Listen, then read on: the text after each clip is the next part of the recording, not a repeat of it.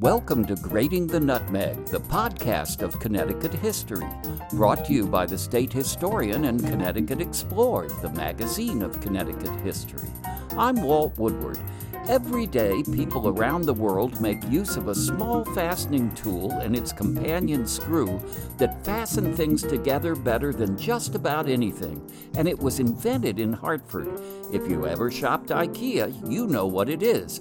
From the memoir of historian Ellsworth S. Grant, it's the story of the Allen wrench on Grating the Nutmeg.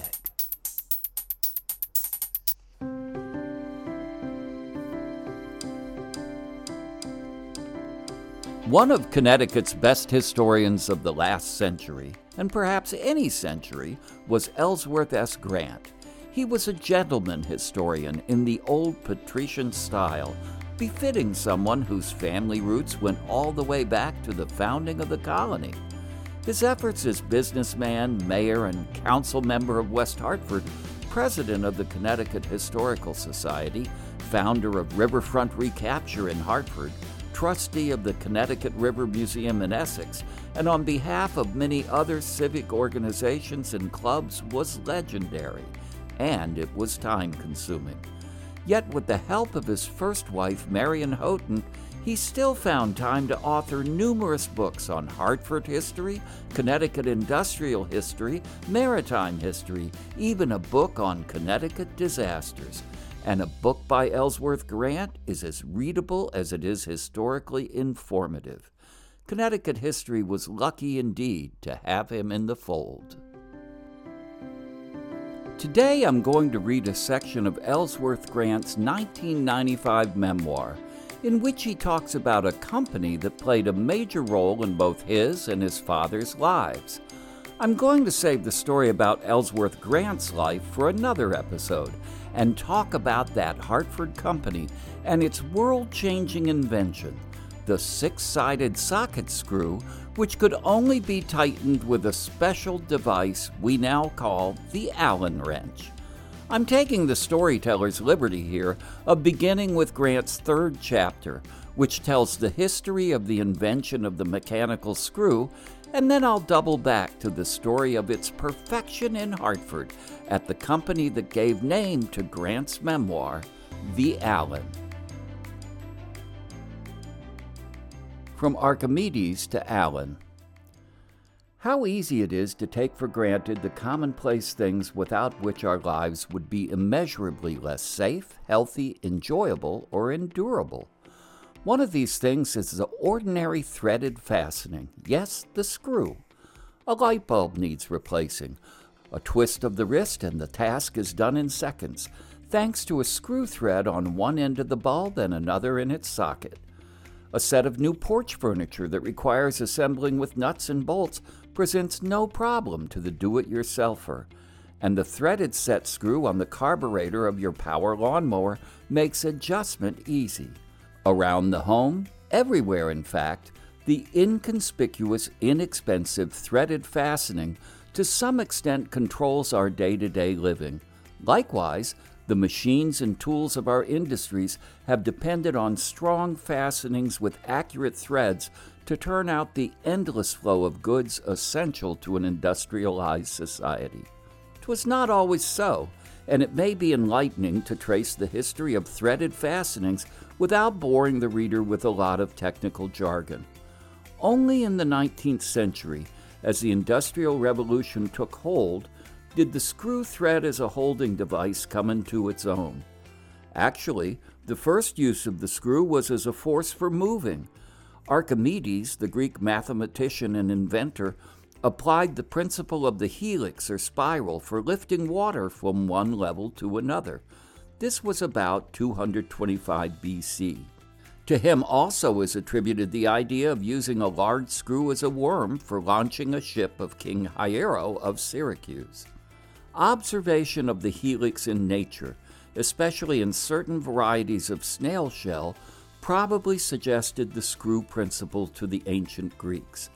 Archimedes' water screw was called cochlea, the Greek word for snail, because of its resemblance to the shape of the snail shell. Later, the copycat Romans applied the same word to their wine and oil presses, which utilized an upright screw turned by a lever to exert a crushing force on the fruit. A clothes press of similar construction was depicted in a mural unearthed at Pompeii, the Roman town destroyed by the eruption of Mount Vesuvius in 79 AD. Nevertheless, the screw was the latecomer among the 6 basic mechanical forces. The other 5, lever, inclined plane, wedge, wheel, and pulley, had all been known and used by the earliest civilizations. There is no mention of the screw in the Bible, nor is there evidence of its existence in the remains of Babylonian, Egyptian, Chinese, Cretan, or Trojan cultures. Even after Archimedes' time, records of its use are so sparse as to lead to the conclusion that it was considered unimportant. While the ancients undoubtedly realized the superiority of the screw thread over the pin, nail, or rivet for holding parts together, they lacked the knowledge of how to make the thread, the crucial ridge of uniform thickness in the form of a helix on a cylinder or cone. Like so many ideas of Greek origin, the Romans were the first to put the screw principle to practical use. About the beginning of the Christian era, they were producing crude threads for fastening purposes. One method, most frequently used by jewelers, involved soldering or brazing. Around a metal rod, the craftsman wound 2 pieces of wire at an angle to give the desired pitch. After the ends of one wire were secured, the second was unwound. Finally, the remaining wire was attached to the rod, thus forming a thread. This wraparound process made screws for bracelets, necklaces, armbands, and other decorative objects of precious metal. Others strove to perfect the technique. The ruins at Pompeii have yielded surgical implements with screw threads, one of the earliest applications of the thread for transmitting force by a controlled adjustment. Female threads appear to have been cut with a tap-like tool. During the so-called Dark Ages that followed the collapse of the Roman Empire, many of the discoveries and inventions of earlier times were abandoned or forgotten. For this reason, there was almost a complete lack of reference to the use of the screw for nearly 1,000 years. Not until the Renaissance, the rebirth of learning during the 14th and 15th centuries, does the screw again make its appearance. Translation of the manuscripts of Archimedes and other Greek and Roman men of learning who had first written about the screw inspired geniuses like Leonardo da Vinci to incorporate the thread in many of his inventions. His notebooks show sketches of a screw-cutting machine. In Germany as well as Italy, the screw was likewise gaining favor. A German watch in 1513 contains one of the first known slotted screws. About the same time, the description by a German mining engineer of a gear wheel in which each tooth is screwed into an iron rim indicated the important role the screw was to play in the development of interchangeable parts. Another application in the 1500s involves the much romanticized armored knight. After donning his suit of mail, this fearless warrior allowed himself to be locked in with a screw joining the breastplate with the iron coattails. He carried a specially shaped screwdriver on a hook under his arm. Woe betide the unfortunate knight who had to make a hurried exit from his steel prison with no friend handy to ply the screwdriver. During this period, the use of threaded fastenings, particularly for wood, became generally accepted. Wider application was limited only by slowness in developing production tools and methods and by the lack of standardization. As early as 1475, someone had built a lathe for thread making, the earliest application of the lead screw principle.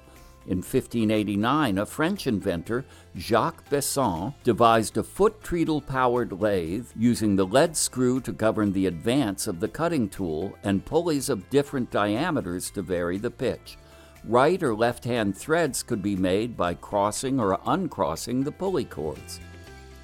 Like nail making, the production of screws continued mostly as a cottage industry. Rod was cut to length with hammer and chisel, Heads were individually forged, slots cut with a handsaw, and threads filed. The file and fit method ruled out any significant degree of uniformity.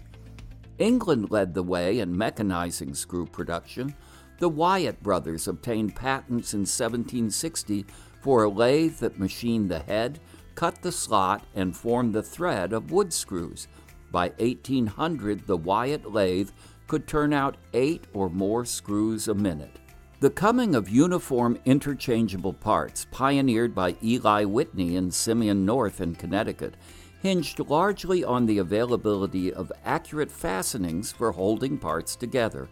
The screw thread also served as both a regulating and measuring device. To Henry Maudslay, a British inventor, is due the credit for bringing about a semblance of uniformity in screw threads. By 1789, he had succeeded in making a master screw 7 feet long and only 1/16 of an inch off its true length. Later, in 1841, Sir Joseph Whitworth campaigned for a system of thread standards that was adopted by English manufacturers, but more than another century passed before engineers in Great Britain, Canada, and the United States agreed upon the present system of standards. In America, the first patent for screw making was granted to David Wilkinson of Pawtucket, Rhode Island in 1798, and the first screw factory was started in Rhode Island in 1810. The earliest bolt factory was established in Southington, Connecticut around 1839. A bowl on a treadmill provided the power for the special machinery that rounded the bolts from square stock, trimmed the heads, and cut the threads at the rate of 500 bolts per day. Thomas Harvey invented the hopper feed, opening the way for the automatic screw machine. This was the brainchild of Christopher Spencer of Manchester, the state's most prolific inventor in the 19th century. A master mechanic whose repeating rifle helped turn the tide for the Union Army in the Civil War, Spencer patented his automatic single-spindle screw machine in 1873 and began manufacturing in Hartford. 2 years later, Russell and Irwin in New Britain introduced roll threading. During the course of these developments, little attention had been given to the shape of a screw or to methods for driving and seating it. The two basic types of screw heads used from the beginning were the slotted head, driven by a screwdriver, and the square or hexagonal solid head, driven by an open wrench.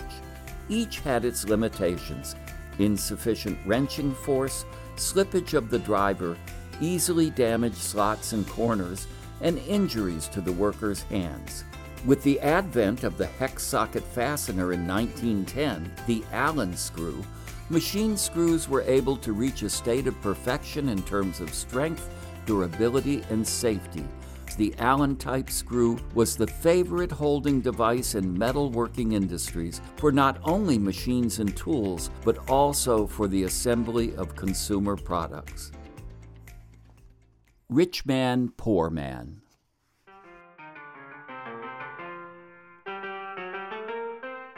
When he founded the Allen Manufacturing Company at the age of 83, the full-bearded, keen-eyed Ira Dimmock closely resembled most of the representative men of his time whose engravings filled the vanity biographies published long ago.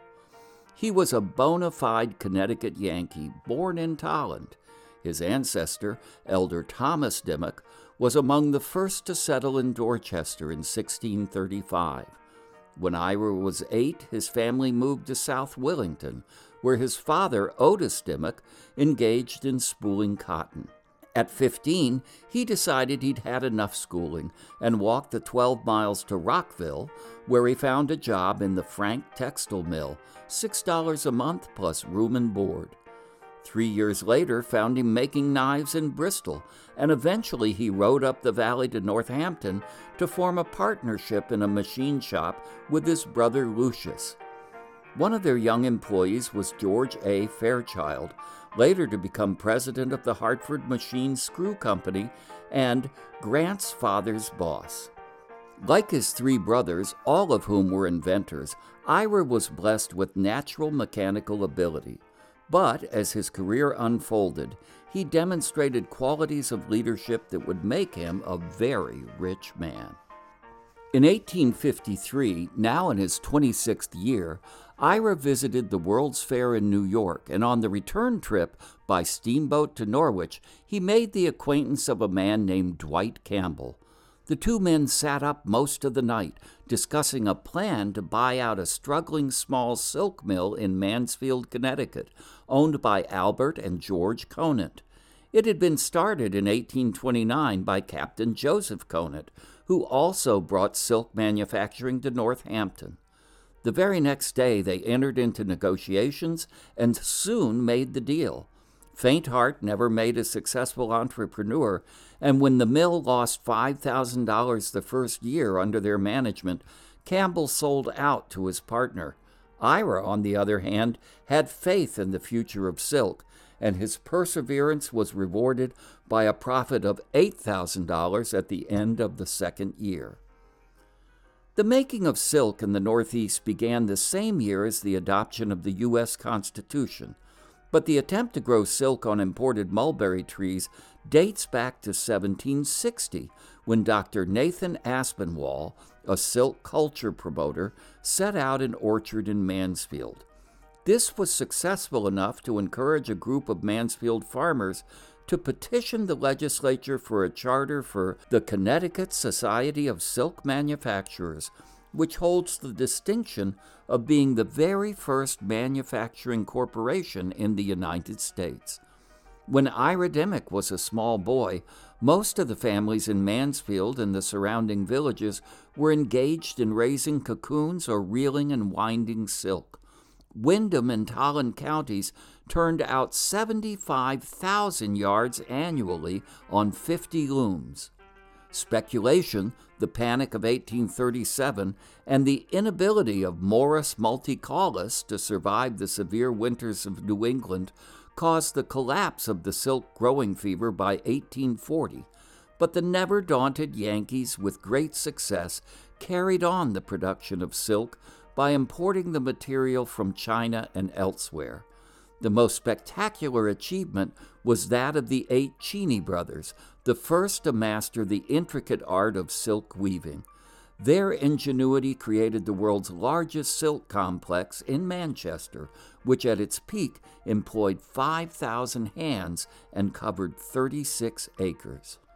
Ira Dimmick's mill in Mansfield was small potatoes compared to the Cheney enterprise, but by the age of 50, he was regarded as an authority on silk manufacturing, and he became president of the Nonotuck Silk Company, with plants in both Northampton and Florence, Massachusetts.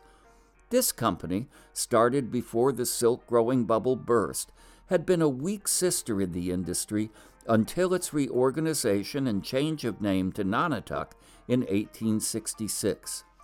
Then, as the first to market an acceptable silk twist spool for the domestic sewing machine, it entered on a period of great profitability. Ira served as its guiding head for 40 years until his death in 1917. One of his contributions was a machine that sawed and painted wooden spools automatically. Nonotuck was the king of the silk companies that dominated Northampton's industrial life. It had plants in Florence, Leeds, and Haydenville that employed nearly 900. A community hall held concerts, dances, and lectures for employees, and the dividends paid to stockholders ranged from 10 to 20% annually. Indeed, Ira Dimmick had done well by Northampton, but in 1877 he moved to Hartford, 5 years after his marriage to Lena Louise Demont. There she bore him 6 children. His first home was at 100 Church Street. Lena must have complained about the burden of cleaning the house on top of her child-rearing obligations, because Ira devised a vacuum cleaner that operated by a compressor he installed in his barn. 4 of his offspring survived: 2 sons, Stanley and Edwin, and 2 daughters, Edith and Florence.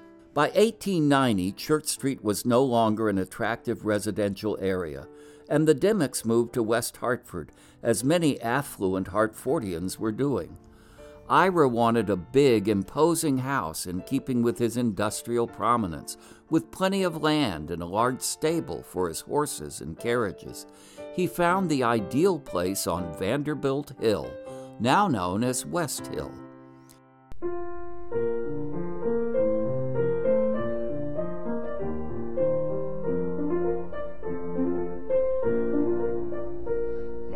Grandfather's clock was too large for the shelf, so it stood 90 years on the floor. It was taller by half than the old man himself, though it weighed not a pennyweight more. It was bought on the morn of the day that he was born, and was always his treasure and pride. But it stopped short, never to go again when the old man died. 90 years. Commodore Cornelius Vanderbilt, the steamboat and railroad tycoon, had close connections with Hartford. One of his interests was the line of steamers that plied the Connecticut River to New York, a highly competitive and cutthroat business that frequently demanded his presence in the city. In 1859, he acquired the 75-acre Hamilton farm in the hope that it would straighten out his wayward son Cornelius Jr., a Broadway playboy and notorious gambler. The young man reluctantly moved here to manage the farm and married a Hartford girl. The couple gave lavish parties, their guests often brought on special trains from New York. When, around 1871, Mrs. Vanderbilt died, her husband sold the farm back to the Hamiltons and returned to New York. The old Commodore passed away in 1877, leaving a fortune of $100 million to his son. His Hartford friends persuaded him to repurchase 11 acres of the farm, and he set about to erect a Victorian mansion fit for a Vanderbilt heir. Chocolate-colored with a veranda on 3 sides and a great cupola, the house contained 30 rooms, no two alike. It took a ton of coal to heat it. The decorations included beautiful woodwork in the spacious halls, hand-carved stair rails and newel posts, a gold-leaf ceiling and Louis Philippe chandelier in one parlor, pink brocade walls in another, and a dining room in black walnut. Along Farmington Avenue, he built an imposing wall of Portland brownstone. But alas, Cornelius Jr. never occupied it. The day before he was due to move in, he blew out his brains in a New York hotel. The mansion remained vacant until a buyer with deep enough pockets came along, Ira Dimmock. 5 of the Dimmock children spent some of their youth on Vanderbilt Hill. One brother died of fever in Cuba during the Spanish-American War. Edwin had a brilliant mind but little ambition. It's said that upon graduation from Harvard Law School, he joined a law firm but quit after one day and moved to New London, where he was mainly known as a champion chess player. Florence married a staffer on the New York Herald Tribune. They lived most of their life in London.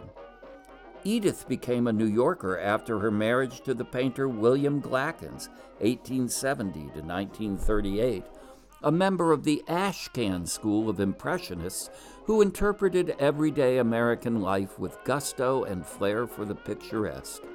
Quiet and a bit aloof, Glackens loved to paint people in parks, at the races, or on the seashore, wherever they went to have fun. I'm especially fond of his winter view of West Hartford from Vanderbilt Hill, says Grant, done years before the town had become a suburb. The painting is now in the Wadsworth Atheneum.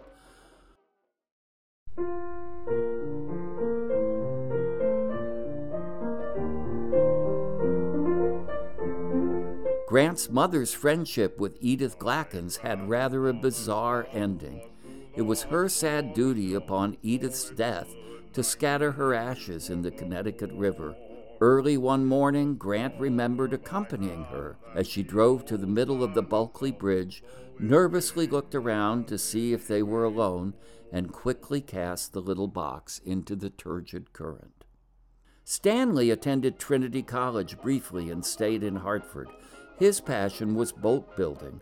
During his lifetime, he had a number of sailboats built for him in Maine, all of them maintained by the inimitable Deer Islander Bill Eaton. Next to boats, he loved the ladies, and some of his romances terminated in expensive settlements out of court that were negotiated by Grant's father. By this time, Ira had set up his business headquarters, the Nonotuck Silk Company, in the factory at 111 to 135 Sheldon Street. For some years, the building had been occupied by the National Machine Company, a maker of printing presses, one of the interests of Charles E. Billings, and Henry and Wright, a small manufacturer of drilling presses, in which Dimmock took a financial interest. The old man must have enjoyed walking through the oil-soaked floor of the machine shop and watching the hands make parts and assemble the machines. One of the skilled machinists he came to know was William G. Allen. Little is known of Allen's background. He was probably Irish in descent and typical of the hundreds, if not thousands, of Connecticut-bred men who could do anything with their hands. But in addition, he had that creative bent that produced so many inventors in the state and ranked Connecticut first in the nation in the number of patents granted per capita until 1930. Taking a liking to a fellow inventor, Allen told him he had an idea for improving workers' safety and at the same time increasing the workers' productivity. He called it the hollow screw. In those days, machines were operated by a veritable forest of overhead shafts, wheels, and belts. These were held together by projecting head screws. Revolving at high speeds, they all too often maimed or killed workers. There were as many as 1,500 casualties every year. A careless finger, a dangling sleeve, a lock of hair near a moving screw head was a sure invitation to serious trouble. Moreover, the slots in these screws became worn after hard use and difficult to adjust. Insurance companies were demanding their elimination. Allen knew that trying to make a safety set screw, as some were doing, by broaching, using a hollow punch to stamp out a hole, was worthless. Broaching would often split the hole in the screw, and the broken metal had to be drilled or chipped out. Instead, he conceived of a process for making so-called cap and set screws with hexagon sockets that would be flush with or countersunk below surrounding surfaces. The socket would be formed by compressing the steel blank around a hexagon punch and drawing it through a die to the finished size. Cold drawing, he claimed, would increase the strength of the fastener by 30%. The hex socket had two other important advantages. It required using a six-sided key or wrench, which gave greater holding power, and this in turn opened a market for the wrench as well as the screw. Ira was fascinated. He was not too old to see the possibilities, nor to risk some of his capital in one more new venture. He encouraged Allen to apply for a patent, which was granted on June 7, 1910. Allen was a poor man, living on his wages week by week. He had no capital to start a business. Ira Dimmock did. He incorporated the Allen Manufacturing Company, gave the inventor a half interest, and made him president. Production commenced in a tiny shop in the rear of 133 Sheldon. Progress was painfully slow. One handicap was the necessity of devising new machinery for cold drawing. Ira contributed his experience in developing new screw machines, the patterns and castings for which were made across the Little River by Taylor and Fenn. Alloy steel was unknown, and heat treating for hardness was in its infancy. Another stumbling block was sales resistance. Factory managers were wary of hollow screws because of the defects inherent in broached types. What was better about this newfangled fastener that required a special wrench? But test demonstrations plus advertising in trade journals gradually convinced the engineering world that the Allen hollow screw was definitely something new under the sun. To drive their sales pitch home, Allen representatives sometimes resorted to the persuasive power of $5 bills. A favorite stunt was to seek out a foreman and ask for the huskiest man on the floor.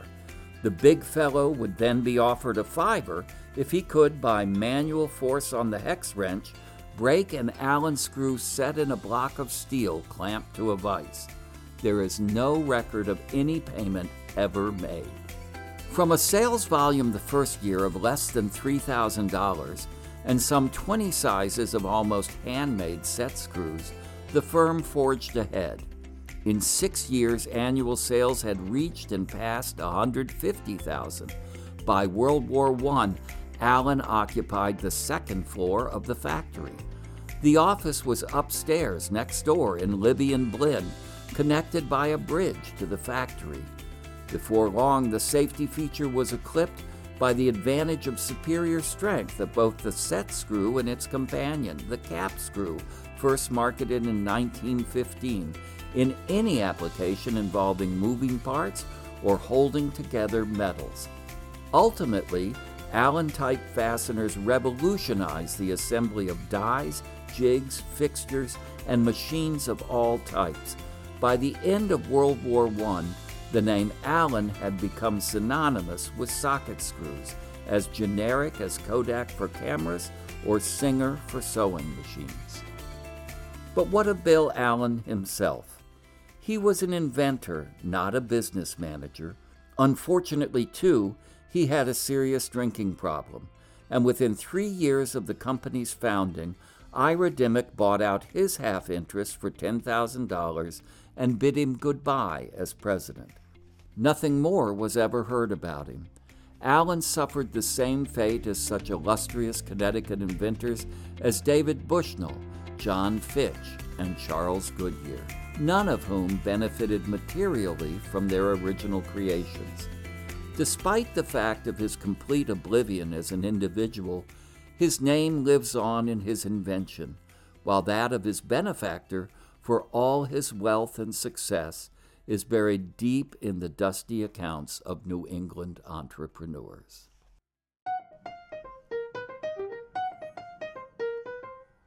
Thanks for listening. We wish to thank Pete Marston. This episode was produced and narrated by Walt Woodward. To hear more great Connecticut history podcasts, subscribe to Grating the Nutmeg on your favorite podcast app. And for more great Connecticut history stories, subscribe to Connecticut Explored at ctexplored.org. This is State Historian Walt Woodward, hoping you'll join us next time for another episode of Grating the Nutmeg.